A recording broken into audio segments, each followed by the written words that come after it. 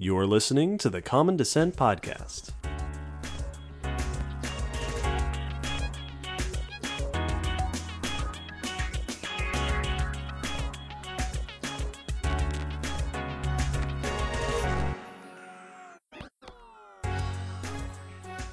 Hello, Will. Hello, David. And hello, dear listeners, and also human listeners, and welcome to the Common Descent Podcast, episode 35. Woohoo! Because this is an episode that ends in the number 5, as we decided 10 episodes ago, every episode that ends in the number 5 is an extinction-related episode. I feel like that deserves a cheer, but that also is depressing. Hooray! Extinction. My death. The previous 3 installments in this tradition were all about mass extinctions, including 2 of the big 5 mass extinctions, times where things got so bad that they wiped out at least half of all life in the universe. I mean, on the planet. But today, we are talking about the opposite, indeed, of extinction. Today, our subject is de-extinction. The reversal of extinction. We are going to talk in this episode about what de-extinction is. It is not just a sci-fi thing. It's a real thing people are looking into. Yes. How people are doing it, how it might look in the future, why people want to do it, and, toward the end, why it's controversial and why there are people who really, really don't like the idea. Yeah, this is one of those sensitive topics. Yes, there's a lot of debate. It's very interesting. We'll get into all that. Absolutely. This topic was requested during our live stream, our first live stream event, by Josh and Kozu. So thank you, listeners. Thank you both for the suggestion and for showing up to the first live event. Yeah, always good stuff. Yes. Before we get started, a few quick announcements to blow through. Hey, you know who we love? Our patrons. Yeah, we do. And you know how we reward that love by giving our patrons all sorts of fun, behind-the-scenes extra goodies. And one of the goodies you can get as a patron of the podcast is that we will shout your name with gratitude on the podcast. Much like you're about to hear. So thank you very much to our newest patron, Renee Bell. Welcome. Welcome, and thank you for patronizing us. Thank you for your patronage. Thank you very much. It's awesome. Speaking of Patreon, one of the things that we are able to do with the funds and stuff from Patreon is expand on the podcast, and we do, in fact, have a couple of expansions coming up. Yes. We are currently in the works on 2 side projects that you can keep an eye out for. One of them is still a few months away, so you won't hear it anytime soon, but a lot of people on the survey said that they wanted more guests, and this particular project should make those people happy. We are attempting to address that request. The other side project will be coming along much sooner, next month in fact, because Will and I were looking at the calendar and we realized the incredible coincidence that the number of Saturdays in June is the same as the number of films there will be in the Jurassic Park franchise by the end of June. And when that kind of coincidence lines up, you can't say no. So stay tuned for all the Saturdays in June. It's going to be a lot of fun. Oh, I'm so excited. And I'm pretty sure that's all the announcements. I think that's everything important that needs to be said. Not quite. I'm pretty sure. No. Time for the news. In fact, there's one other big announcement because our fans requested something of us, and we did it, and we finally got the results because we were asked to do the poll a second time, and we did so, and that poll has now come to a close, and we need to announce the results. Tell us what the results were, Will. This is our Snakes versus Crocs poll. Absolutely. We did our Snakes versus Crocs poll a second time so that more people could participate, and this time we did it on Twitter, Facebook, and Patreon, and got results from all 3. And the numbers are in, and I would drum roll, but it will rattle my microphone, and I don't want to do that. For Twitter, we had 54 total votes, 35 Crocs, 19 Snakes, 65 to 35% spread. On Facebook, we had... Nick, by the way, Nick, we added you in on that. Yes, we have adjusted. For Facebook, we had 37 total votes, 21 crocs, 16 snakes, a 43% split, and on Patreon we had 5 votes, 2 crocs, 3 snakes. So, victory on Patreon for you, sir. Yes. But on the other 2, crocs reign supreme. We decided to total it up, which is not statistically very significant, but it's nice to have one set of numbers to work with. Total, we had 96 votes for this, so thank you all for participating. This was a lot of fun. It ended up being 58 crocs, 38 snakes, so about a 60-40 split, which is not too far off. That's pretty reasonable for snakes. That's not bad. I think that the results of this poll are a wonderful demonstration of why science does not operate by democracy. This is why we don't vote on truth. Also, I would like to point out that while the Twitter and Patreon polls are anonymous, Facebook tells you who voted for what, so I know who you are, listeners. I also know who you are, and there's more of you that are on my side, so we will. In all seriousness, this was a whole lot of fun. It was super exciting that people asked for it again, and we were very, very excited to see so many people get so engaged and excited about it. We had some fun discussions with people trying to figure out which way to vote. So there was also a lot of vouching for other groups. Primates got a shout out again because we can't get rid of them. And also there was some very impassioned support for turtles. Yeah, they even made their own poll to try to try to counter. They accused us of false dichotomy, which I appreciated. We are happy to award turtles the honorary title of third best. Yes, absolutely. So thank you for indulging our silly little game. Absolutely. It was a lot of fun. Tune in next time for I assume a round 3 somewhere in the future. Around that it'll actually you can vote in the primaries this year. We're gonna sneak them onto the ballot. So anyway, before we get to our main topic, every episode Will and I like to bring to the podcast a couple of pieces of news from the world of paleontology and life history that have caught our attention. Will. Yes. I will kick things off. I think I will start. In honor of the poll results, I'll go ahead and start with my obligatory croc news that I've almost managed to have one for each of the most recent episodes. I'm very proud of this.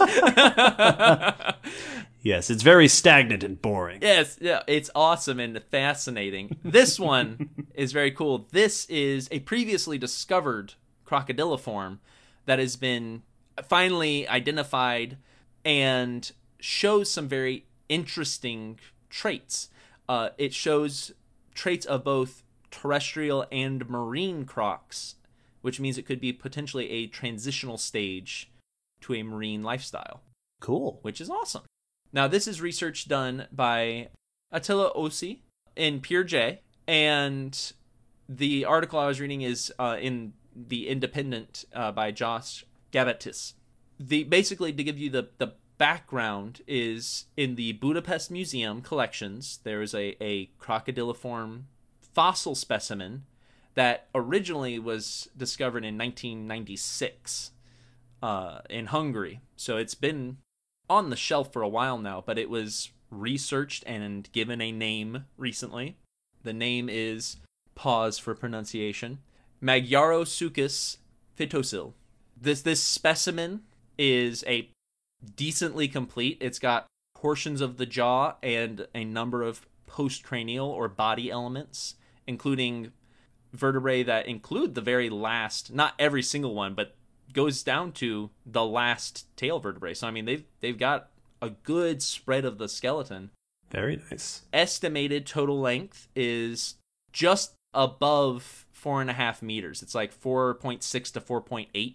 So you're looking at around a 14-foot croc relative. And not too bad. Would have been living during the late portion of the early Jurassic. So in that early section, it was right before you got to the mid-Jurassic. this is when you see the rise of a lot of those old croc groups. Specifically, one in particular that'll become big here is the Thalattosuchians that start to really arise in the early Jurassic and diversify. Now, yes, marine. Yes, and we'll get into more details. We've already gone over them in our episode 2, the episode about the winners of the poll. But we'll revisit them very briefly. But the reason we get into this is when they analyzed the skeleton, they found interesting features specifically in the tail. They found spines on the vertebrae that show hints and signs that there was at least the beginning of a fluted tail or a finned tail.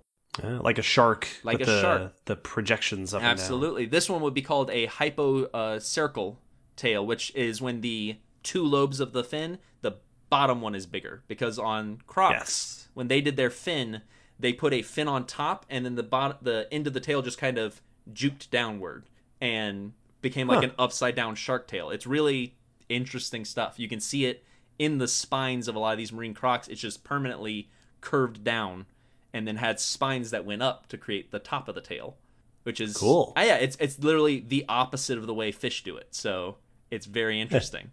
Now, this is not a weird feature for this group of crocs, but it also has osteoderm armor, which is normal among crocs, but the marine crocs mostly lack it, or certain groups of them do. So this has shared features. And to give you a background into the family, when they did a taxonomic study, they found that it grouped right at the base of Thalattosuchians, specifically the Metriorhynchoids. These, along with the teleosaurs, which form the two main groups of the Thalattosuchians, are two different marine crocs, crocodiliforms, early, but still pretty close to they're still in the main branch of our, that also includes what led to the modern grouping. So this isn't going back too far in their ancestry. Teleosaurs kind of resembled gharials, long, thin snouts, normal arms and legs, but salt glands, and found in marine sediment. So they were living in ocean habitats, and but still were able to come on land. So still able to crawl ashore and feasibly walk pretty well. The Metriorhynchids are the extreme group. They have turned their their forelimbs into paddles. They still have kind of footed back legs, but they're much more marine adapted. They have the fluted, finned tail, and they have lost all of their body armor for a much more aquatic and very dolphin-like anatomy, very much more sleek-bodied. Yeah. Lightweight. You don't have all that encumbrance. And so they are fully aquatic. Because they're so aquatic, there's even been question as to whether they still laid eggs or not, because scientists are unsure whether they'd be able to come ashore. They haven't found evidence of live birth, but they're weird enough that it would make sense if they did. So that's something that is looked into. But they are at the base of these flippered crocs, and because it possesses both the beginning of the fluted tail and the body armor, and still has normal limbs as far as crocs go, it's believed that this may be the transitional form to that more derived marine lineage, that this is the start of that path. Yeah, before they had lost the armor, but exactly. They had already started developing those aquatic adaptations. Yes, and this is compounded by the fact that, one, it was found with cephalopod fossils, and unlike most early Thalattosuchians at this time, it was found in pelagic deposit versus coastal lagoon or estuarian. Basically, pelagic being open water. Yes, it was found in open ocean, not along the shore or in river inlets. It was found out in open water. So this was already a very marine croc that was still featuring very much your classic crocodilian and crocodiliform features. Very interesting find. It also was big. It was the largest non-metriorhynchid metriorhynchoid to date. So there's a specific group within the metriorhynchoids that are the metriorhynchids. It's not in there, but it's big for the overall group. One of the interesting discussions that comes up whenever you have the development of a specific lifestyle is the question of what order things happened in. Absolutely. And I like that this is one of those where we know they lost their armor, we know they gained aquatic adaptations, and here's a little hint of what order those events occurred in along that lineage. Yes. Which is pretty cool. It's interesting when you have, especially when it's like a suite of characters, where it's 3 things had to happen to be either gained or lost. And the order can sometimes, we found instances where it's been extremely surprising what developed first. That what I always think of in this example is like turtles, where we found out that the plastron came before the carapace, which is the opposite of almost every other armored animal. Where the back, the bottom armor might have evolved before the top armor. And that's bizarre. Turtles. But yeah, turtles are very weird. But it's neat, and the fossils themselves, like the paper, is a really, really good one. Indeed. But hey, you know what's cooler than aquatic crocs? Not mathematically speaking, but aquatic snakes. 2 out of 5 listeners agree that aquatic snakes. So this is a study that has discovered new fossil material from what I have come to think of as the age of giant sea snakes, even though that's not 100%, but you'll see. This is research that comes from Jacob McCartney et al. In Acta Paleontologica Polonica. Jacob, incidentally, is another Penn State grad. He graduated the year before I started. Cool. Went on to do snakes. Cool dude. Because he does snakes. Back in the episode 3, the snakes episode, we talked about how during the Paleogene, there were some really fancy sea snakes at the time. For the purposes of this study, notably, there were 2 families of snakes that have not only shapes to their vertebrae and ribs that look like they were adapted for aquatic living, but also that are usually found in either nearshore or marine environments. These are the paleophids and the nigerophids. This new material is fossil remains of one of each of those families, among the largest of each of those families. Nice. This material comes from Mali, which was at the time part of the Trans-Sahara Seaway, which was in a shallow sea that stretched off the Tethys Ocean and went through West Africa. There are remains of 3 snakes in this description. So this is very classic, straightforward paleontology. We found some new material. What does it tell us about these these creatures that we didn't know before? The first, and the most exciting if you're into really big creatures, is new fossil material of a species called Paleophis colosseus, among the largest snakes that ever lived, and the largest sea snake in history. This material comes from the Eocene. It is entirely, lots of new vertebrae from all up and down the vertebral column. The exciting thing about having lots of new vertebrae means that we can get a better sense of how the bones shifted over the course of the body, which when you have an animal that is almost entirely composed of vertebrae, it's very helpful to be able to say, okay, where are we on the vertebral column? What do the front ones look like compared to the back vertebrae? It's like trying to find an evolutionary series, but just within just within a single animal. So yes. If you have big gaps, it's really, really hard to put them in order. Jacob et al. Were also able to come up with some new size estimates. More on that in a moment. The next species of snake they found in their collection was a new species from a slightly earlier deposit in the Paleocene. This is a Nigerophiid snake, the other group of sea snakes at the time, known from a single vertebra in this study that is undoubtedly different from other Nigerophiid snakes, partially due to its size. This is a species that has been named Amanonulum sanogoi, and it is, and we'll do this one in a second, the size, perhaps tied for the largest Nigerophiid. Woo! And there is a third snake that they found, another single vertebra that doesn't fit either of those two, can't quite be assigned to a family. There's not enough of it. They don't know enough about it yet. We have a vertebra. It's definitely a snake, but they don't know what it is yet.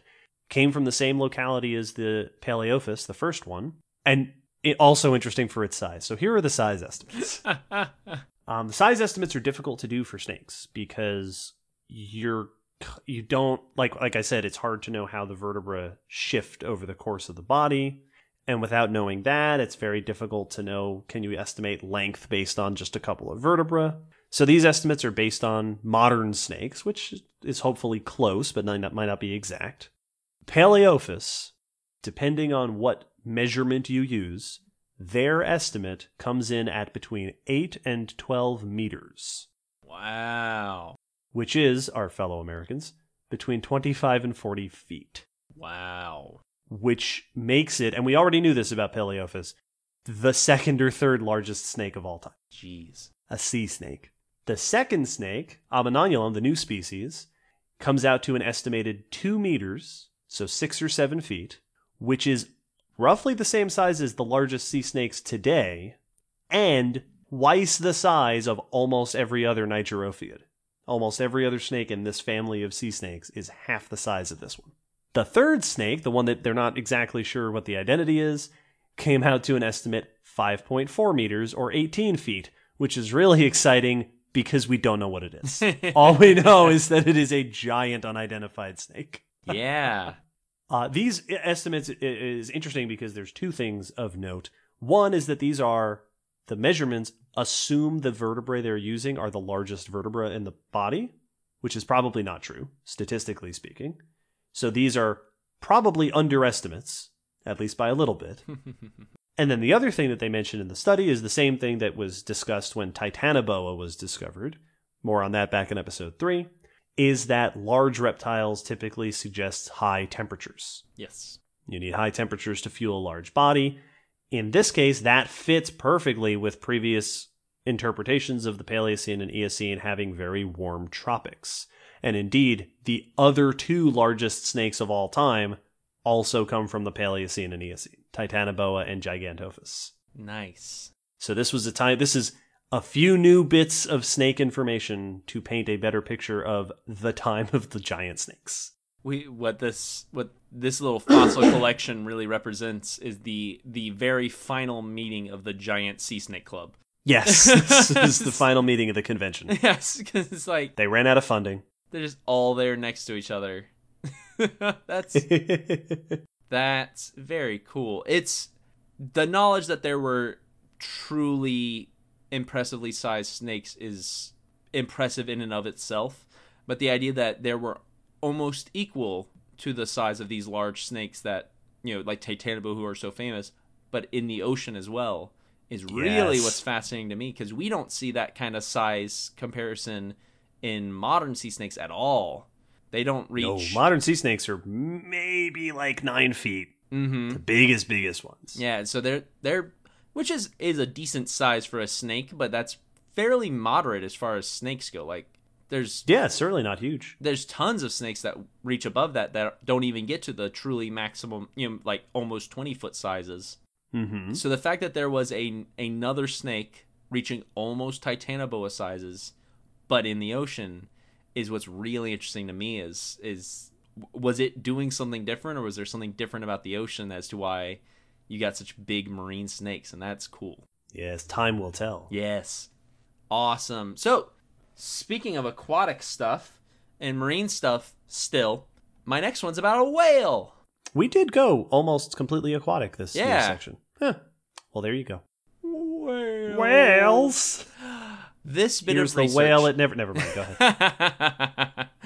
This bit of research is on an early ancestor to modern filter feeding whales, a previously known species, but research done on a skull to look at the feeding mechanism and the potential origins of filter feeding.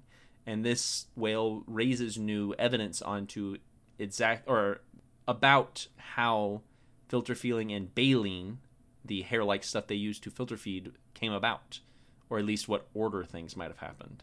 So this research is done by R. Ewan Fordyce and Felix G. Marks in Current Biology. And this is a Gizmodo article written by George Dvorsky. To really start this one off, first we have to go over the not controversy, but the debate about baleen and the mystery behind its origin. So baleen is made out of the same material as our hair and fingernails. It's this keratinous structure inside the mouths of modern whales. All the big whales you typically think about, blue whales, right whales, humpback whales, all have these big hair bristles that hang down from the top jaw that act like a comb to filter out these small animals that they engulf with their giant mouths and throats and then filter out as they push the seawater out through them. The issue, as you may have already realized, is that hair does not fossilize. So we don't have a fossil record for baleen itself, really, which means we don't really know how it evolved. When did baleen first present itself in whales? When did it first start to show up? Right, because before that, they would have been toothed. They were like toothed whales. Normal animals. Absolutely. Yeah. And so, and they're still toothed whales today. These are your dolphins and your orca and your belugas. And so they have not all gotten rid of teeth. The sperm whales, the big one that still has teeth. But they all were toothed. They came from toothed ancestors. But somewhere along the line, a branch, the Mysicedae whales, got rid of their teeth and replaced it with baleen. At what point this happened is still debated, and the order of which it happened. Like, how did they transition? What happened to move to that new feeding style is really where a lot of the discussion and potential debate is.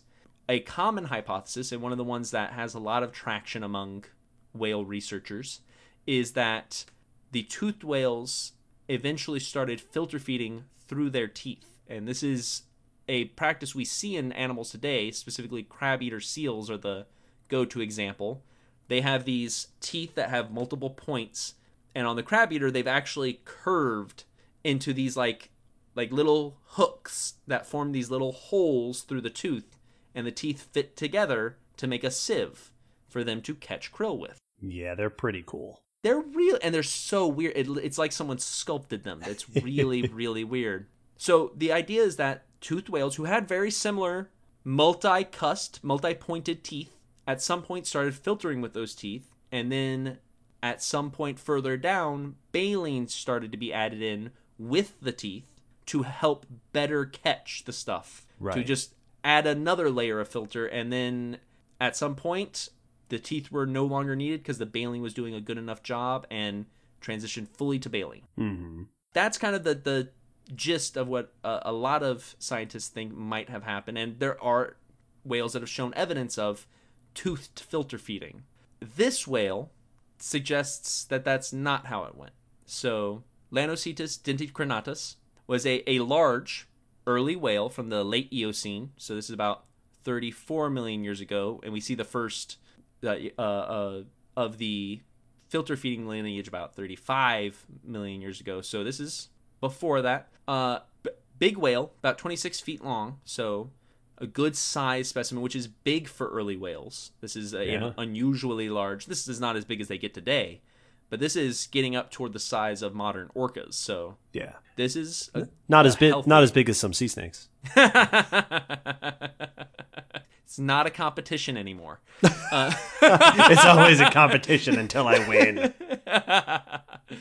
It's also the second oldest ancestor to the baleen whales yet discovered. So it's getting back toward their origins, and this would make it a great representative to look at that baleen. So they looked in the mouth and looked for signs of baleen growth or features that they might see. And basically, this is a toothed whale, and what they found was that it had very sharp teeth that had been dulled from eating large prey, and the signs of the blood vesicles on the roof of the mouth pointed to well-developed gums, but not baleen growth. Interesting. So this was a big toothy whale with healthy gums to make healthy teeth to eat big food. They didn't find any suggestions of filter feeding, and they didn't find any suggestions of baleen. So what this led them to suggest is a different route for baleen origination, in that there was a different phase between the tooth and the baleen. Instead of it being a tooth-baleen hybrid, it was a toothless state. They believe the teeth had to go first before baleen came in. Interesting. So they would have been like walruses. Yes, exactly. And they suggest a suction feeding. And there have been ancient dolphin relatives that seem to have a suction feeding skull. And basically, they suggest that they would have lost their teeth to start suction feeding animals off the seafloor, much like walrus. And then that suction eventually would add baleen to help trap the things they sucked up, to act just kind of as a gate, and then would turn into filter feeding. There are people on both sides who acknowledge this as being good research and think it suggests a good solution. There are others who think it goes against some previous findings and that there's still more to be said about the tooth filter feeding. So this is a very young and needs more discussion to go with it. But it's kind of turns the other hypothesis on its head if it is correct. So it's interesting. I like things like this because the evolution of whales is one of those things that we know a ton about. Like we know a whole lot about the evolution of whales, and the more we learn, it just means the more specific things we can argue about. Yes. Like, how did it go from being on land to being in the water? It's like, all right, well, we have a really good idea that, how about baleen? And we can just constantly zoom in closer and closer to figure out what aspects of this transition we can learn. That's the fascinating, and this really goes for science in general, but that's one of the fascinating things about research to me, and I think it's also where a lot of confusion and headaches for some people come from science. And it's like, we've been looking at the stars since before we had electricity. How do we still have these big questions? And it's like, well, we've answered a lot of the questions that were asked, but we can just keep zooming in. But from the outside, it sounds like we're constantly just like never deciding on anything. Yes, where are all these questions coming from? Didn't you solve whales? Let's figure it out. The other interesting thing this whale shows is that it was commonly thought that the baleen filter feeding was what allowed modern whales to get so big, and that's why early whales were smaller. But the size of this whale suggests that whales were getting big before baleen. So it also kind of upsets not a long held, but a concept that had kind of stood. And so this whale's upsetting everything. It's another one of those what came first questions. In what order did things happen? Very neat. Very neat. My next bit of news is not about aquatic things at all. In fact, this is a little bit cheating because my next bit of news is 2 studies that happen to have done pretty much very similar things. This is unfair. These are... I'm going to go look up one right now. These are the reports of the oldest record, by far the oldest record, of viruses in humans, specifically hepatitis B. Fun. 2 reports, 2 studies, the first by Barbara Mulliman et al. In Nature, and the second by Ben Krause-Chiora et al. In BioArchive, both reported upon in the New York Times by Carl Zimmer, the eminent and wonderful Carl Zimmer. 2 of the teams examined human remains to see if they could find signs of viral DNA within the human DNA. So the way that viruses work is that viruses infect the DNA of your cells with their own viral DNA, which gets the cell to produce more viruses. Which reprograms your cell to make more of what invaded it. It is absolutely the plot of many sci-fi movies. Yes, it is. Viruses are terrifying. They are so weird. Up until now, the oldest viral DNA ever found in human remains was 450 years old from a human mummy in Italy. And there have been a few others similar to that age. Knowing the history of viruses is really important, particularly things like Hep B, which kills hundreds of thousands of people a year. Yes. The first team looked at lots of different human remains, and found 12 cases of ancient Hep B viruses in human DNA, ranging from several hundred to a few thousand years old. The second team found 3 cases of Hep B in human remains at 3 different ages, 1,000 years, 5,300 years old, and 7,000 years old. Wow, that stepped up fast. So the really exciting part of this is we have extended the record of human viruses by 15 times, which is pretty insane. Wow. In the article, Johannes Kraus, one of the folks who worked on the second group, observed that it was really interesting how much of this viral DNA was found in the teeth of the people they studied, and suggested that these must have been very late-stage infections and might even have contributed to the death of these people. Oh, wow. These were serious cases. Yes. Altogether, these remains show that hepatitis B was quite prevalent in humans, going back several thousand years at least. Also, the strains they're finding include strains that are different from what we see today and more closely related to hepatitis strains we see today in chimps and gorillas. Oh. That this is a virus that has diversified with apes, and these earlier strains hadn't quite developed to be as distinct as what we see in humans today. That's cool. In the future, people want to look for more hepatitis B in human remains, including there's a group that is now looking for hepatitis B in Neanderthals to get us even more information about how this virus has evolved over time. Obviously, understanding the history of a virus is wonderfully important for protecting us from the virus today. Must know your enemy. Yes. And this brings me to the final point I want to make about this, and the reason that I knew I had to talk about this one for today's episode. One of the ways you study viruses that you've pulled out of ancient DNA, that part of the first team has done this, is by transferring the viral DNA into human cells in a lab, which then produce extinct strains of hepatitis B. Yep. Somewhere in the world, perhaps right at this very moment, these scientists have created strains of hepatitis B from several thousand years ago. Yes. Which is super cool. Also the plot of a sci-fi movie. Absolutely it is.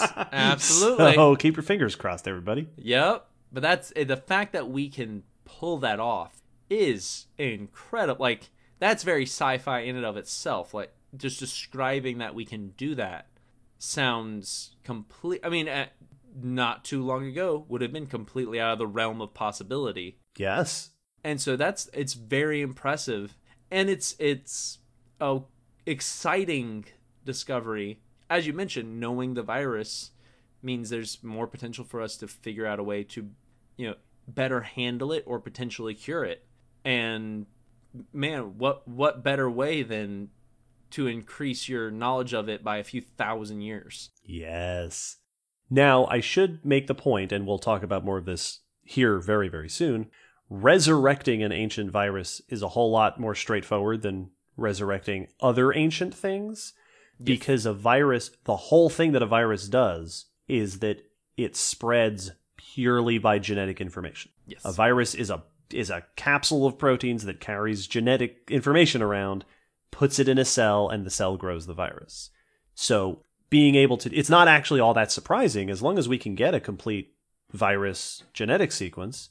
Absolutely. All we have to do is the same thing a virus does. Put it in a cell and it grows the virus. It's what it's made to do, is copy itself. It gets a bit more complicated when you try to de-extinct other things. Which brings us to the main topic for today's episode, the real-life science of de-extinction.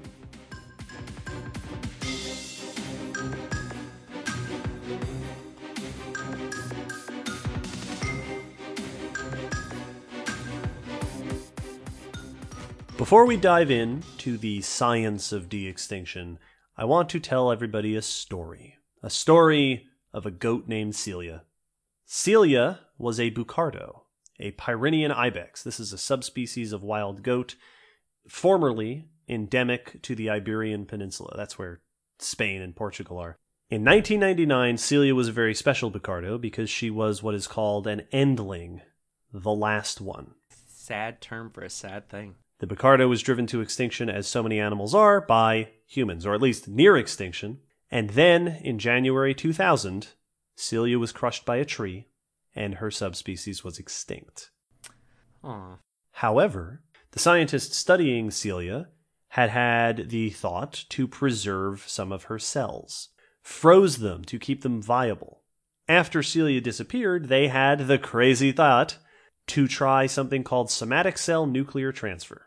The way this works is you take the genetic information from the nucleus out of one of Celia's body cells, inject it into the emptied egg cell of a goat, put that egg cell into a mama goat, and see if it will develop into an embryo. This is the same procedure that gave us Dolly the sheep. Yeah. And this is how you clone mammals. This had been done before, obviously, but it had never been done with a frozen cell from an extinct organism. They implanted 57 of these eggs into surrogate goat mothers. 50 of them failed to lead to pregnancies. 6 of the ones that did lead to pregnancies ended in miscarriage. The last one, on June 30th, 2003, via C-section, gave birth to a baby Bucardo, 3.5 years after the animal had gone extinct. 10 minutes later, Celia's baby clone died because, at least in part, she had been born with severely malformed lungs. For 10 minutes, for the first time in history, an extinct animal lived on the planet. Yes. So let's talk about what de-extinction is. De-extinction is exactly that. De-extinction is the idea of bringing organisms back from extinction. Unextincting them. Unextincting them. A lot of the time you will hear de-extinction referred to in regards to local extinction or limited extinction. So for example, wolves in Yellowstone. Yeah, a regional loss of an animal. Wolves were extinct in the region. We brought in wolves from somewhere else. Condors were extinct in the wild. Condors are on the brink of extinction. Condors were extinct in the wild, and we put them back from breeding programs. Yes. Those are a type of de-extinction. Yeah, we talk about brown pelicans here in Tampa all the time. Yep. Same thing happened with them. But that's not what we're talking about in this episode. No. In this episode, we are talking about bringing back entirely vanished groups of organisms, groups that don't have a convenient representative still around somewhere else in the world that we can replace them with. Truly extinct. Which raises 2 very important questions. The first is, can you even do that? And the second is, why would you want to? The first question is a little bit philosophical, if we may get philosophical for a moment. Can you really bring back an extinct species or subspecies or lineage? If Celia 2, because that's how you name clones, had grown up, if you had managed to raise a population of these, would that have been a true return to what you had before? Yes. What do you lose in extinction? Would a group of Bucardos born to domestic goats, raised by humans, and put back into an environment that had rejected them years earlier be a good representation of Bucardos? I remember having a conversation with a friend of mine once talking about de-extinction, the mammoth, things like that. And I was expressing skepticism, and he said, but wouldn't you want to do it just to study them? Like, what was a mammoth like? What was a saber-toothed cat like or something? And I said, would you know that? If you brought a mammoth back from extinction and they were eating rocks, is that what mammoths do? I don't know. I don't have a mammoth to compare it to. Exactly. Is it developing the same way? Is it acting the same way? Does it have food to, are you going to get something that is really the same as the thing that you lost? Yes. It's that classic cloning, dilemma that movies love to use, and anytime clones come up in shows and comic books is if someone were to clone you, is that clone you or someone else? Yes. And this is basically the same question, but in reverse. If you were to clone someone who passed away, did you bring that person back or not? And I would add to this, in the subject of de-extinction, if aliens were to clone and raise a human on a planet with no humans, would that person end up being a reasonable representation of humanity? Now, in some cases, yeah, absolutely, right? Certain features, it's a genetic thing, you see how the physiology develops, you see what proteins we're presenting. But I would argue, and I think that it's difficult to argue against this, that you can't get an exact replica of what has been lost. I will quote Ben Novak, who I spoke to several months ago about this very subject, and we'll bring Ben up later in this podcast again. He said, when we were talking about this, there is always something lost in extinction. Absolutely. Which brings us to the next question. If you can't get an exact replica of what was lost, why even do it? Now, there are a handful of answers to this question. Like we said, there are certain things you could certainly learn. There is also the argument that is oh so popular in the movies, that we do it because we can, because it's cool, because we want to create a biological preserve, living biological attractions. How can you stand on the brink of discovery and not act? I'm so glad we both recently rewatched the movie. Yes. But that kind of argument doesn't get a whole lot of funding or support from the public necessarily. The big argument, the big justification that you will hear most often for de-extinction is to use it as a type of ecosystem engineering. Revive and Restore is an organization that pulls together people from around the world and funding from various sources to work on subjects of what they call genetic rescue. This is one of the things that they are involved in, and on their website they define de-extinction as the restoration of ecological function of extinct species.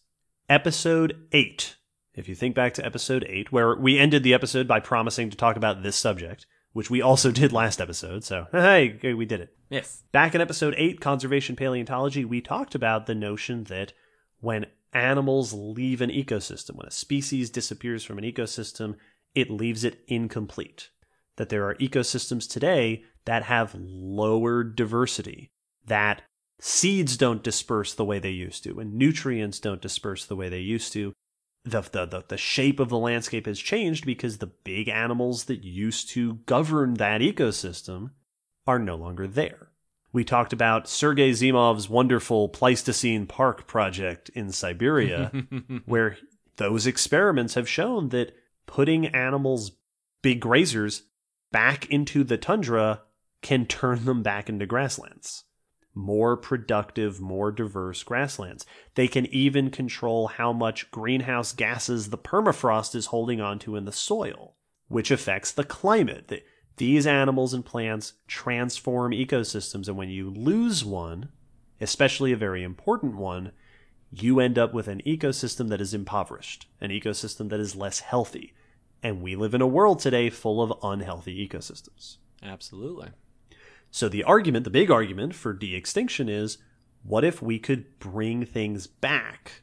Not necessarily the exact same thing. We don't necessarily need a Bucardo, but something that will do the same thing a Bucardo did. Something that will fit that same niche and help maintain the ecosystem the way that it was back before someone came along and screwed it up. Whoever that was. It's that rewilding of these ecosystems. Reintroduction of the wolves in Yellowstone, which anyone who go look it up, the YouTube video of wolves being put back in Yellowstone and the trophic cascade of how it affected the whole ecosystem is one of the coolest videos out there. The only difference is that when they reintroduced wolves into Yellowstone, they didn't have to create wolves. Yeah. Which brings us to de-extinction. There are 3 general methods that are talked about as avenues for de-extinction: cloning, genetic engineering, more on that in a bit, and backbreeding. Now let's start with cloning, and the reason we'll start with cloning is because I already talked a little bit about it with Picardo, and because the last 2 episodes that I mentioned this subject in, I ended by saying, I will tell you if you can use DNA to bring back extinct species, and now I'm finally doing it. Yes. The process that was used to clone Dolly the sheep, and to clone dogs, and to clone things we've cloned, and to clone Celia and into Celia 2, the little Boucard. That's not what they officially call Celia's clone, by the way. That's what I'm calling Celia's clone, because I'm a dork. Those are processes that work as long as you have an intact cell, a living cell, which means that we are very limited because the technology that lets us preserve viable cells is only a few decades old, which means anything from before that, we don't have an intact cell. And we might have it for a few species. Might be something we might be able to do, clone very recently extinct species. But for most things older than that, it's not going to work. Could we, you might ask, get ancient DNA, like we talked about last episode, and build the whole genome again? The answer to that is maybe, but not right now, and maybe not ever. Yeah. Even the human genome is not 100% understood. There's a lot about DNA that we still don't know. There are parts of our own DNA that we still haven't fully figured out. We couldn't put together a 100% exact human cell with all the DNA in a lab synthetically. We're not there yet. There are still large stretches of DNA that, as far as we understand it so far, is just junk data. And we don't know why it's there, what it's doing, or what its use is. Yep. And we may discover that later, but so far, it's just nonsense. And like we talked about last episode, ancient DNA is always fragmentary and always broken. So not only do we not necessarily understand the whole thing, if we're missing pieces, we use living species as a template, right? We reconstruct the mammoth genome by comparing it to modern day elephant genomes, which is great, except that if we're missing a piece that elephants don't have, we don't even know what we're missing. Yeah. So at the moment, we are incapable of reconstructing total ancient genomes to the point we would need to clone them, presumably, and it might be impossible. So at least for the foreseeable future, cloning is not going to be a viable option for bringing species back from the dead. And if you're going to do it the Cecilia route, you also have to have some member living that is close enough to act as a surrogate mother. And there are animals we have lost that we don't really have good stand-ins to do stuff like that with. So the ever-famous thylacine. Yes. Now, let's move ahead because that will come up to the second approach to de-extinction, and this is the popular one. This is the one that you hear talked about. Cloning is sort of the obvious. Jurassic Park did it. There's cloning. This is the approach, which I'm calling genetic editing, which is a terrible name for it, but you'll see in a second. This is the approach that's getting most of the press. This approach involves combining DNA from extinct species with DNA from living species to create something close enough. Yeah. And I will begin the discussion of this using the story of the poster child for de-extinction. The iconic, quintessential, this is the animal on the cover of the de-extinction cereal box, the passenger pigeon. A few hundred years ago, up until the 1800s, the passenger pigeon was one of the most abundant birds in the world. Passenger pigeons traveled North America in flocks numbering in the billions. I found an article on Audubon.com written by Barry Yeoman, which included stories from accounts from people who saw passenger pigeons back in the day. Because most of our recorded history, we had passenger pigeons to live alongside. Yeah. This is a paragraph. I'm just going to read this whole paragraph about an account from a person who saw passenger pigeon flocks. In forest and city alike, an arriving flock was a spectacle, a feathered tempest, in the words of conservationist Aldo Leopold. One 1855 account from Columbus, Ohio, described a growing cloud that blotted out the sun as it advanced toward the city. Quote, "Children screamed and ran for home," it said. "Women gathered their long skirts and hurried for the shelter of stores. Horses bolted. A few people mumbled frightened words about the approach of the millennium, and several dropped on their knees and prayed." When the flock had passed 2 hours later, the town looked ghostly in the now bright sunlight that illuminated a world plated with pigeon ejecta. There are accounts from people back then who said that a flock was so dense that you could fire a single shotgun blast into it and nab 50 to 100 birds. Woo! I'll give you one guess why they're extinct. The last passenger pigeon was named Martha, and she died in the Cincinnati Zoo in 1914. Since then, research has revealed that while they were still alive, passenger pigeons were majorly important components of their ecosystems. Flocks of passenger pigeons were remarkably destructive, which you would think would be a terrible thing.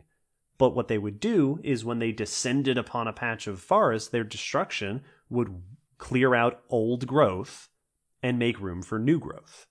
A passenger pigeon flock acted upon a forest the way that a forest fire does. Yeah. Clearing out the old stuff, allowing for the growth of new stuff, and encouraging cycling of the forest environment. So as passenger pigeon flocks flew around North American forests, you would end up with this patchwork of old forest and new forest and in-between forest, which is great for supporting all different kinds of plants and animals that require different stages of the forest to feed and to mate and to have babies and such.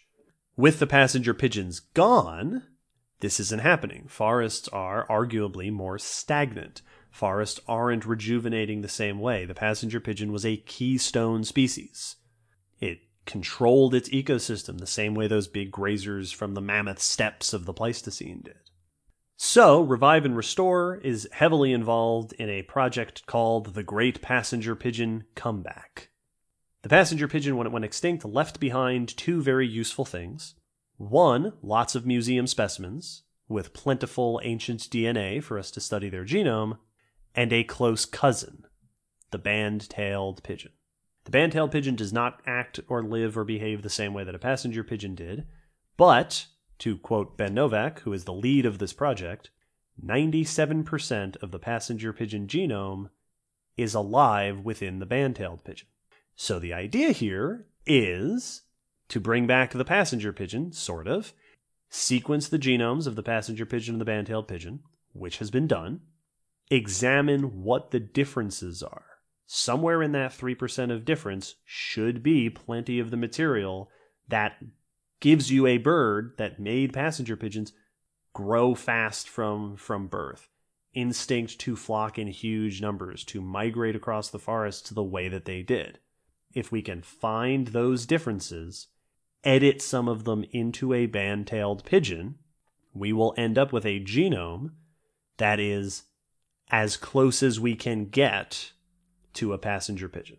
Technically a hybrid, technically an animal that is a band-tailed pigeon that has been given a bunch of traits from a passenger pigeon and will ideally act and behave like a passenger pigeon and affect its environment the way that a passenger pigeon does. After that, it's the simple matter of finding surrogate parents and then raising them and teaching them to live in giant migratory flocks and then releasing them into the wild and having a sustainable population. At the moment, this is in the early stages. Yeah. Note, and we'll touch on that a little bit later. Right now, what they're doing is early sequencing, early experiments with editing pigeon genome, which is one of the things that Ben is working on now. Their goal, that they say on their website, is to release the first test flocks into the wild within the next 15 to 20 years. Wow. It's important to note that this is not really a passenger pigeon. It is as close as we can get to a passenger pigeon using fancy genetic editing software, which we have now. If you follow the news, you've heard of CRISPR, Cas9, and all these exciting new genetic editing technologies. If the passenger pigeon is the poster child for de-extinction of this sort, then the older brother who the passenger pigeon lives in their shadow is the woolly mammoth. Absolutely. Very similar projects have been suggested for the woolly mammoth. This is something being worked on by, among other people, George Church's lab at Harvard, very famously. Once again, mammoths, major keystone species in the northern grasslands, the same way that elephants are majorly important keystone species today in Africa and Asia. Woolly mammoths and Asian elephants are 99% genetically identical. Research has already identified genetic traits that code for things like thicker hair, thicker fat, blood hemoglobin that is more efficient at colder temperatures in terms of holding oxygen, basically the stuff that lets a woolly mammoth survive in the north. George Church and other people have the idea to find those parts of the genome, edit them into an Asian elephant, and create an Asian elephant plus some mammoth traits that could then survive in the northern stretches of our continental landmasses and hopefully do the things that mammoths used to do. So this is creating new animals that resemble the old ones, and so it's almost a step forward to go a step backward. It's a weird, it's a counterintuitive process, but it is getting you as close as you will probably get. Yes, and it's using the tools nature already has provided to create something that is as good a replacement as we can do for those missing parts of the ecosystems. Yes. Other candidates for similar projects include the heath hen, which is a prairie chicken, once very important to grasslands in the northeast U.S., other birds like the great auk, the Carolina parakeet, the Labrador duck, the southern gastric brooding frog, the thylacine, as you mentioned before, Steller's sea cow gets brought up. There's a whole list of animals that people are thinking that are fairly recently extinct that would be great to be able to bring back using some version of this method. And that was something I was going to point out, is that due to the mechanics, listeners may notice it is all recent things, mostly that we killed. Yes. And that brings me to some of the limits of this approach. For one thing, we need good ancient DNA, which means we're limited to recent species. Once again, last episode, we talked about where you can get ancient DNA. It also means certain environments are better. We get more DNA from things from northern cold latitudes than we do from the tropics. Yes. It also works best, as you mentioned before, for animals that we have good comparisons for. Like I said, we use templates. We know a lot about mammoth genomes because we have elephants to compare them to. If you want to edit a genome, having something similar to it is super, super helpful, possibly essential.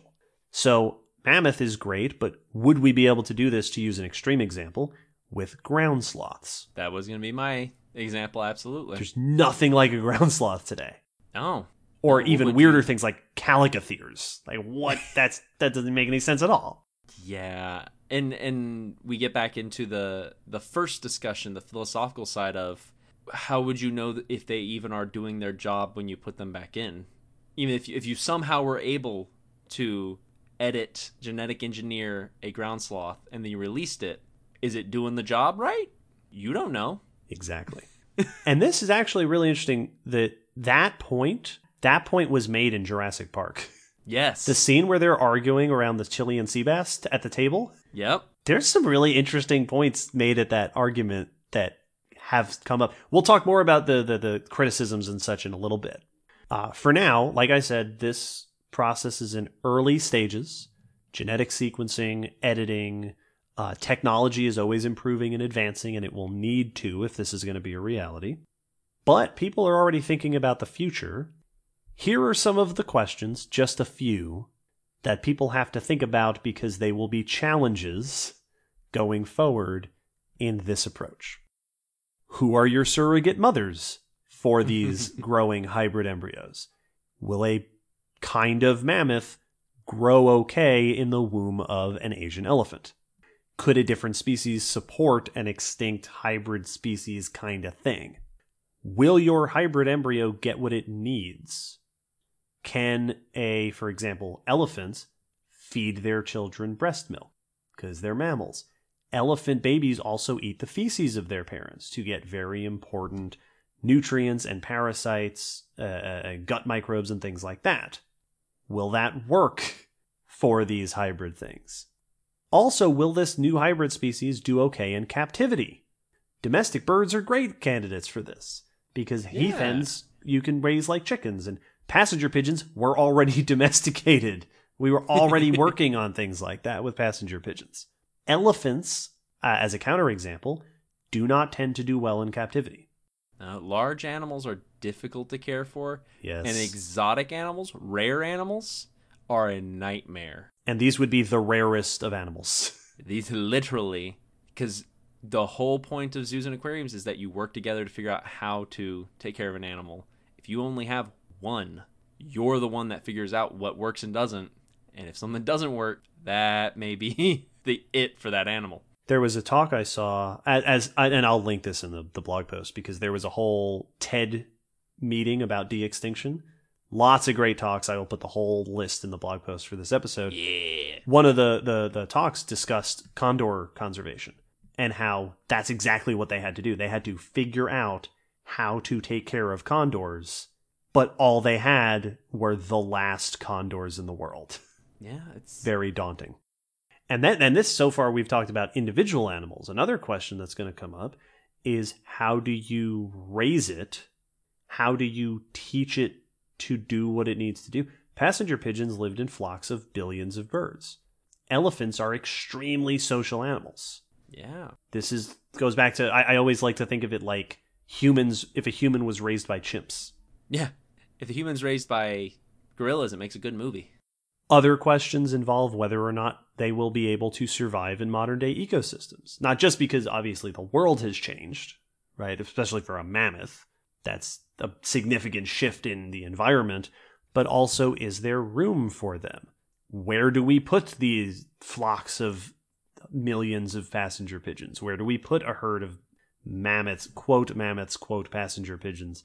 Where do they go? All of these are questions that are actually being considered now. And if you look at the Revive and Restore site, I'll put that in the blog post as well, you can see their step-by-step plans.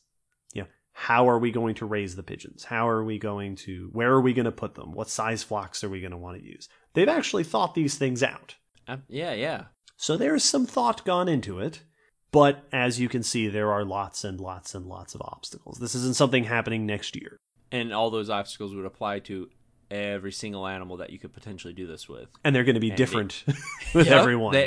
The answers for each one could be, what works for a pigeon might not work for a mammoth. Who'd thunk? Yeah, imagine that.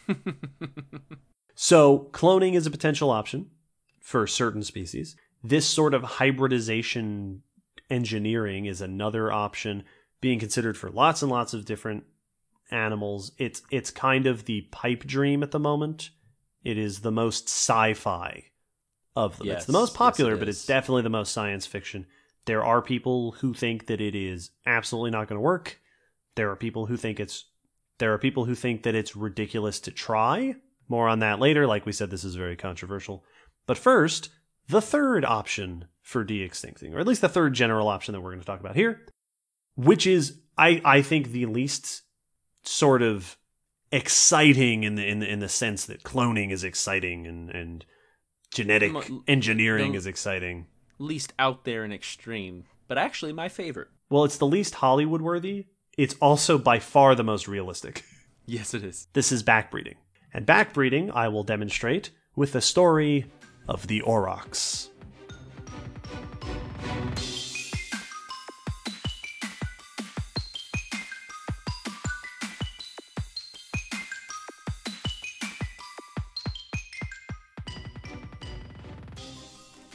Aurochs were wild cattle. These were sort of these big, beefy, brawny cattle with big old horns that used to be very widespread across European ecosystems. They were major grazers in northern grasslands, and they were keystone species. Just like all these other animals we're talking about, they were important components. Big grazers are very, very important components of their ecosystems and have been for a long, long time. The aurochs, of course, as with all these other animals, was driven to extinction by humans. Gasp. Fairly recently, but their DNA is still with us in their descendants' domesticated cattle. The logic of backbreeding is that all the DNA you should need to create something very much like an aurochs should be in cattle today. Spread throughout the domestic breeds of cattle, we should have the features that you could put together. You could cobble and assemble those features together to create a breed that is effectively the same as an aurochs. One of the very convenient things about aurochs is because we domesticated them, we have tons of information about them. Physical descriptions, behavioral accounts. We know a lot about their genetic attributes. There are cave paintings of them. Like, we have great, great historical records of aurochs. We have a full profile on them. We do, which means it shouldn't be too hard to identify what makes an aurochs and aim for those traits. And then we're recreating them. We're not reverse evolution, right? But we are creating something approximate using genetic engineering, but not the crazy CRISPR, scary kind that we have today, but the old-fashioned kind that we've been doing for 10,000 years. Selective breeding. Made me think of Guardians 2. I prefer to make people the old-fashioned way. We're gonna make aurochs the old-fashioned way. We're gonna introduce cows to cows and select for those traits. Select for the traits that allow them to live in the wild, that allow them to be the grazers they once were. One of the big projects looking into this at the moment is called the Tauros program, which is part of... You find information about this on rewildingeurope.com, which is a bunch of different projects for reintroducing the wild species, similar to what we talked about in episode 8. There are other projects that are looking to doing this with other animals. Wild horses, similar story. Domesticated horses were bred from wild horses, so can we breed a species, or create a breed that looks and acts and behaves like wild horses and then put them back into the wild? There's at least one project trying to get the quagga back from closely related plains zebras. Cool. I even found a project in my digging, and I didn't get the chance to look too deeply into this, of a dire wolf project. Oh. Now this, from what I could tell, this seems to be mostly an aesthetic thing of people who want to breed dogs, to create a breed of dogs that looks like a dire wolf. But actually sticking to paleontological descriptions. So the dire wolf, listeners, was a species of wolf that lived during the Pleistocene. I think a little bit bigger than the wolves we have today. If I remember right, their heads are not much bigger, but their bodies were just beefier. Interesting. Like, when you look at a skull of a dire wolf, it's not as impressive as you expect, but their body was just beefier and more heavily built, and they showed differences in, like, the teeth and their diet. Right. So they had some stark differences. Yes.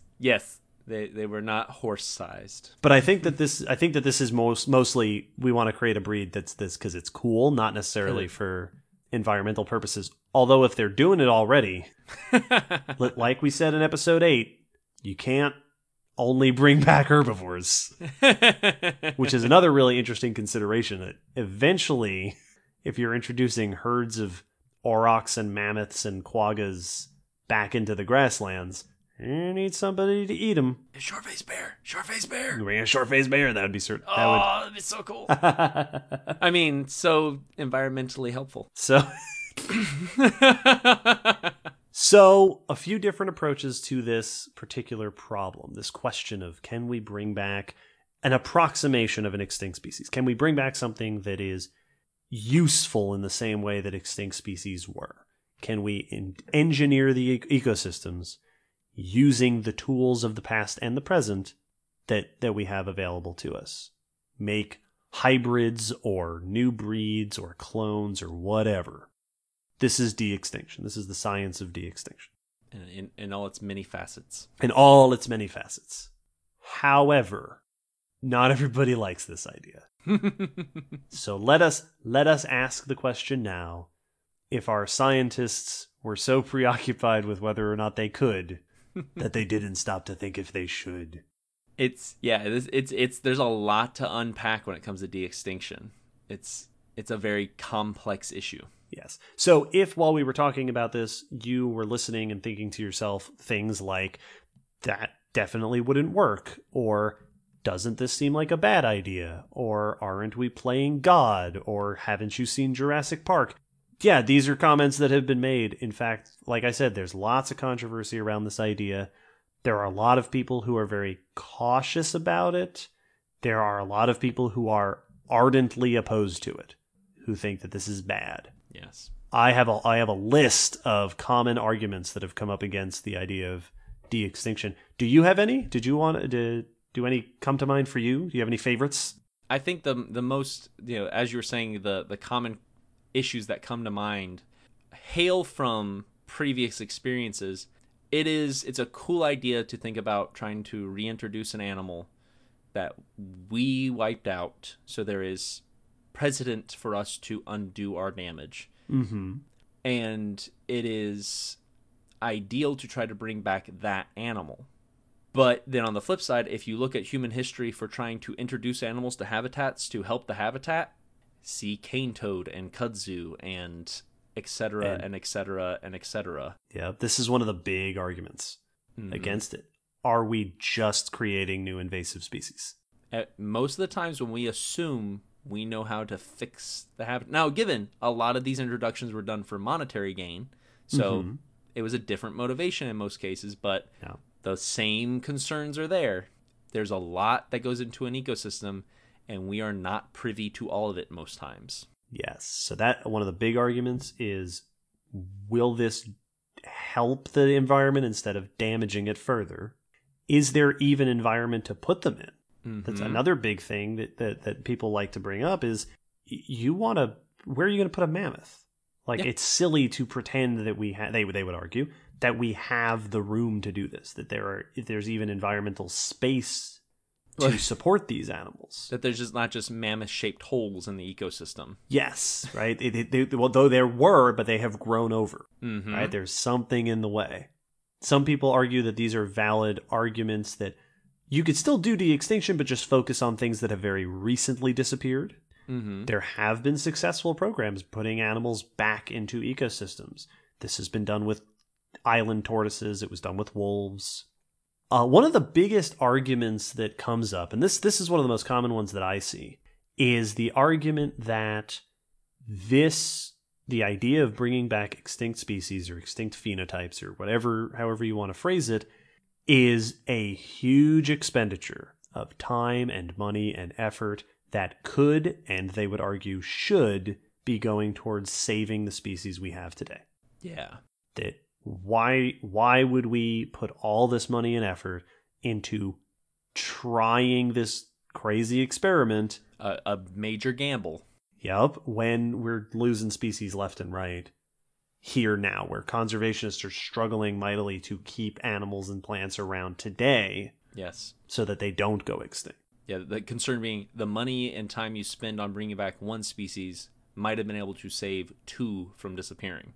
Right, or even more, maybe 30, because who knows how much this is going to go. Which is another one of the big sort of categories of arguments, is the notion that we simply don't know enough to make this work. We don't know enough about efficient. Yep. We don't know enough about the genome to build a working new one.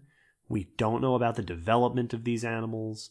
We don't know what they needed to think. I mentioned it before as sort of a curiosity question of, could a mammoth hybrid even be born properly in the womb of an Asian elephant? Would it be raised properly? Yeah, would you even get past step 2? Yes. And for some people, those are interesting. Oh, well, we will solve those issues at some point. But for other people, those are sort of make or break questions. Like, if we don't know the answer to that, what are we bringing this thing into the world for? This gets into that, just because we might be able to, should we? I mean, if it's just to see if we can, that might not be a good enough reason to do it. It's also been pointed out by some people that even if you can get nutrients from mom or whatever you need, woolly mammoths mostly have been extinct for 10,000 years. Are the bacteria and the parasites that they needed to survive even here anymore? Is the food they need even here anymore? The correct internal biology, the internal bioculture, may be gone. So that's a big question. A lot of people will point out that once you get past, okay, can one of them survive? Do we know enough? Like, there's a big step from birthing one weird hybrid de-extincted animal to raising a functional population of trying to approximate a species that isn't around anymore. Well, especially we take the Cecilia example, where that was a 1 in 57 odds that one survived. and it didn't even survive long. Yeah, in best case scenario. Now, you could argue, well, but we might get better as we go.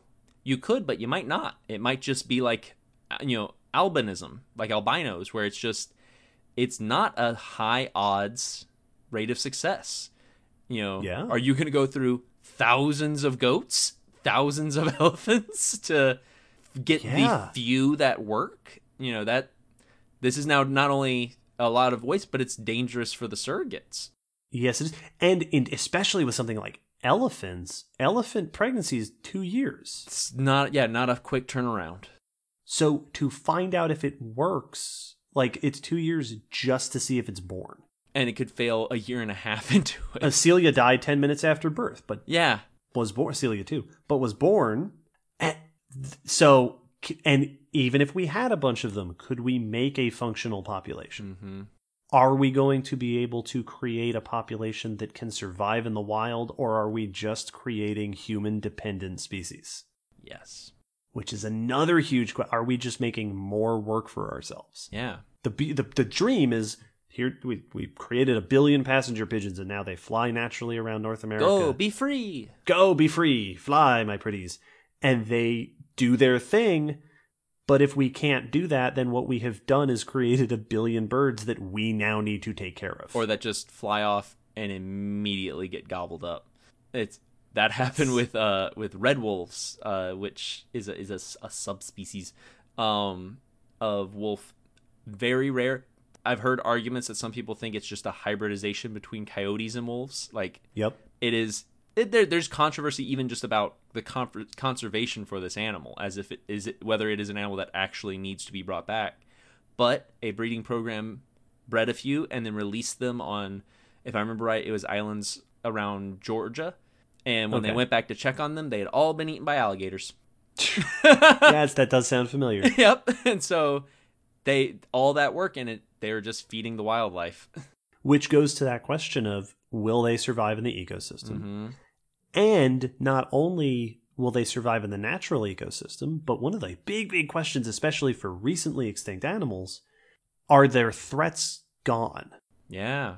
If an animal went extinct because of habitat loss, is it still losing its habitat? Yeah. If a species was wiped out by poaching and you put it back in the wild, what do you think is going to happen? Back on the menu. Back on the menu, boys. Yep.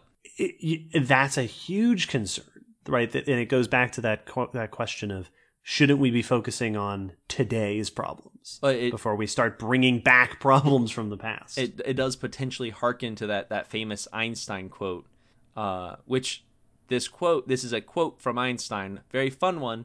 It is not the actual definition of insanity, people. Is that trying the same thing over and over and expecting different results, being a futile endeavor. Are we just going to bring things back for them to be killed off again? Yeah. Okay. Well, this time, stay away from the poachers, silly. Yes. That's not necessarily going to work. The big question that often comes up in my head when I think about de-extinction, and this is a very large discussion issue, but it's always kind of in the periphery, and this is something that comes up with general conservation. And if you talk to anyone who works in the animal field and works in a conservation organization or has that mindset, if you get them on the subject of cheetahs or pandas, you'll often get people who will kind of go, ugh, cheetahs and pandas, because there's an argument to be made with some animals that we're trying to protect, that these animals may have been on their way to extinction anyway.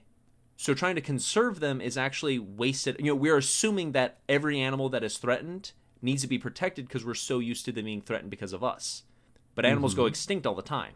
Right. De-extinction is kind of the next step of that, of bringing back an extinct animal is almost a stagnant view of the ecosystem. Like, if you bringing back something that was, but ecosystems change. Yes, it's rough right now, but that happens all the time. Things disappear, the ecosystem diversity drops, and then it stabilizes, and then it comes back. That happens naturally before humans ever were around to muck it up. Yes. So the question has to be asked, yes, we got rid of it, but is bringing it back is that really a forward-thinking activity? Yeah, and who's deciding what we bring back? Yes. What do we know? What do we know about which of them were essential and which of them were important and which of them were missing? Which of them we don't know anything about? Ellie Sattler says in that scene in Jurassic Park, how can you expect to know anything about an extinct ecosystem? Yes. Is it just a popularity contest? Of course we all want to see a woolly mammoth, but is that really what's going to help? And that brings me to another argument that has come up, and I think that this is very, very... this is the one that you don't want to ask, because it's the kind of question that sounds very accusatory. But why are we doing this? Yeah. What's the real motivation? Yes. Who are we doing this for? Yeah. Do we want to bring back the passenger pigeon because it's really what's best for the environment? Or do we want to bring back the passenger pigeon because we feel guilty? Yes. One article that I read asks, is it revealing that we keep wanting to call it a passenger pigeon or a mammoth or an aurochs despite knowing full well that it's not? Yeah. If we called them pseudo mammoths, would we be as interested in doing it? Yeah. Well, that question of what's the psychology of it? Yes. Are we doing it because it's satisfying? Are we doing it because it sounds like a cool idea? Even scientists are emotional creatures. And so are the people who support and fund science projects. And the public who chooses what science projects they're interested in and want to lend their support and voices to. Because what sounds cooler than bringing back the mammoth? Yes. There's not much that beats that. Are we caught up in fantasy? Yes. Once again, I think that point is so interesting. That said, if we stopped calling it a mammoth because it's not, would that take away some of the shine?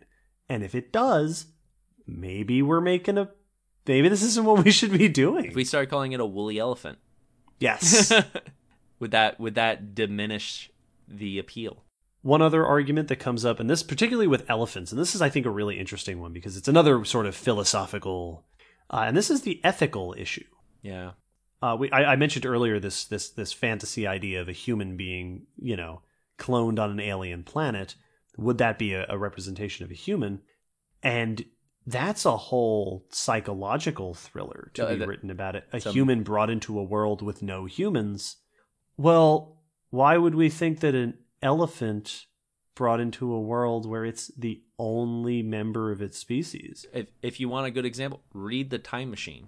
Yes. Like a single human, or Planet of the Apes, but a single human brought into a world where there are no longer humans they can at least relate to. Yes, and that, you want to bring animals into the world without any parents, without any peers, who don't have a herd. This was actually mentioned in the second Jurassic Park book. Yeah. That the velociraptors didn't know how to act like velociraptors because there was no one to teach them. Yeah. But to think of, these are social animals. There's ethical arguments about keeping animals like this in zoos now. Yeah. Yeah, absolutely. It's an issue that we'd have to talk about. And then there's the biggest argument remaining on my list. And this is another one that is one of the biggest arguments that I see come up around this. And this is another one of those psychological arguments. This is another one. This brings the focus back on us. If we can bring species back from extinction, does that remove some of the fear of extinction in the first place? If the general human population gets it in their head that extinction is no longer permanent, can we be expected to continue trying so hard to avoid it? If you have a respawn option, yes. Does that get rid of your concern and fear as to what risks you take? Is this an excuse? Do we risk giving ourselves an excuse to care less about our effect on the environment because we think we can just fix it? And this may sound like if not ridiculous, unlikely scenario that I don't, some people may feel I don't see why succeeding at bringing an animal back would make us care less about the animals we have. But I've had conversations with people whose effective stance on conservation of the planet is that we just need to go find a new one because space travel has gone far enough that they're like, no, once we get to Mars, I don't care about Earth anymore. Yeah. Honestly, if you are hearing that argument and you go, well, of course we would still care about conservation, then you are one of the good people. Yes, then thank you. But I don't know how common that, that's not necessarily a common thought. And it's an issue that now we may not, but 3 generations down the line after it's been a thing, a perception can completely change. Yes. Once something becomes commonplace, the view on things around it can completely, what was odd to our grandparents is now old to us. Yes. And so what is a miracle to us of de-extinction could just be a thing that is in the science books. Yeah. And is not a big deal anymore. I mean, so it is something to be aware of, that we don't want to treat it like a get out of jail free card. Yes. These are but a few of the arguments levied against this idea. We've talked in this episode about what the idea is, what are the various ways people are looking into doing it, how far there is to go, and what some of the really major considerations we need to take into account are as we keep exploring this. As usual, we have breezed over this. There's so much to this, and most of it is yet unwritten. Yeah. But I would love to... they call this a call to action. I would love to present a call to action to you, dear listeners. What do you think? Please let us know. This is one of the most sort of opinion welcoming subjects we've discussed on the podcast. Did we not mention a criticism that comes to your mind? Did we not mention a benefit that comes to your mind? What do you think? Should we do it? Should we bring stuff back? Yeah. Should we not do it? Or is Jeff Goldblum going to come yell at us for even thinking about it? And feel free to share. I feel like we may have sounded overwhelmingly negative on the idea during the last little section of the episode. And there's a lot. It's not so much that we are aggressively against. Our stances on it may fall on one side, but those are all issues for such a new and radical concept. There's always going to be a lot of potential issues. I mean, it's the same thing if someone, if you wanted to suddenly create cold fusion, there's going to be people that go, okay, but first let's ask these questions. Yes. Well, it's interesting because I was keeping in my mind in the beginning of the episode that we probably sounded overly optimistic. Yes, that's probably so true. Trying to hit both. That's probably both sides here. It's a complicated issue, and there's probably a lot more conversation to be had before we start seeing any major results in the real world. Yes, I look forward to episode 135, where De-extinction Part 2, where we talk about, where we meet the first passenger. Yes, where we have to discuss the successes and or failures. Yes. In the meantime, dear listeners, thank you so much for listening. Thank you to our requesters for requesting this subject. Excellent subject. This was a fun one.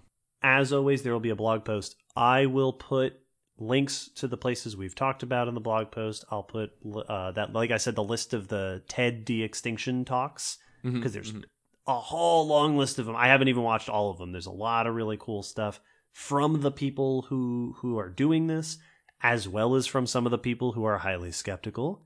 I'll put a couple of articles written by people who don't like the idea, so you can get some of the counterpoints as well.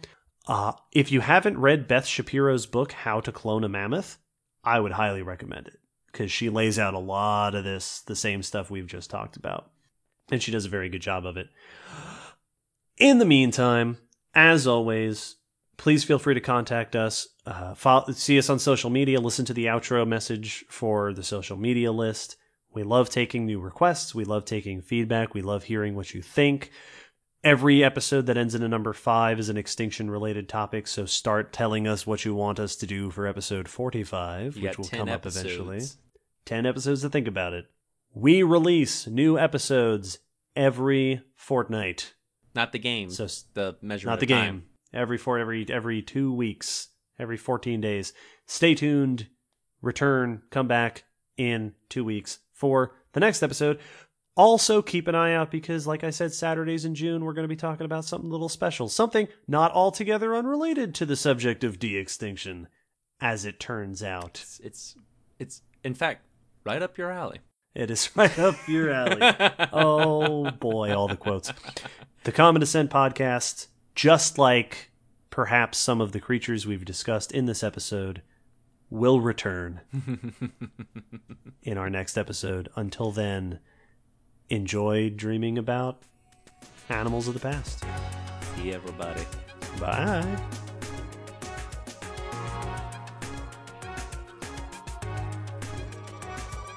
Thanks for listening to the Common Descent podcast. You can follow us on Facebook, Twitter, YouTube, and check our WordPress blog for pictures and links after each episode. Huge thanks to our patrons whose support helps keep this podcast running and who get access to bonus goodies on Patreon. The song you're hearing is called On the Origin of Species by Protodome, which we found at ocremix.org. Thanks again for listening. We hope you'll join us next time.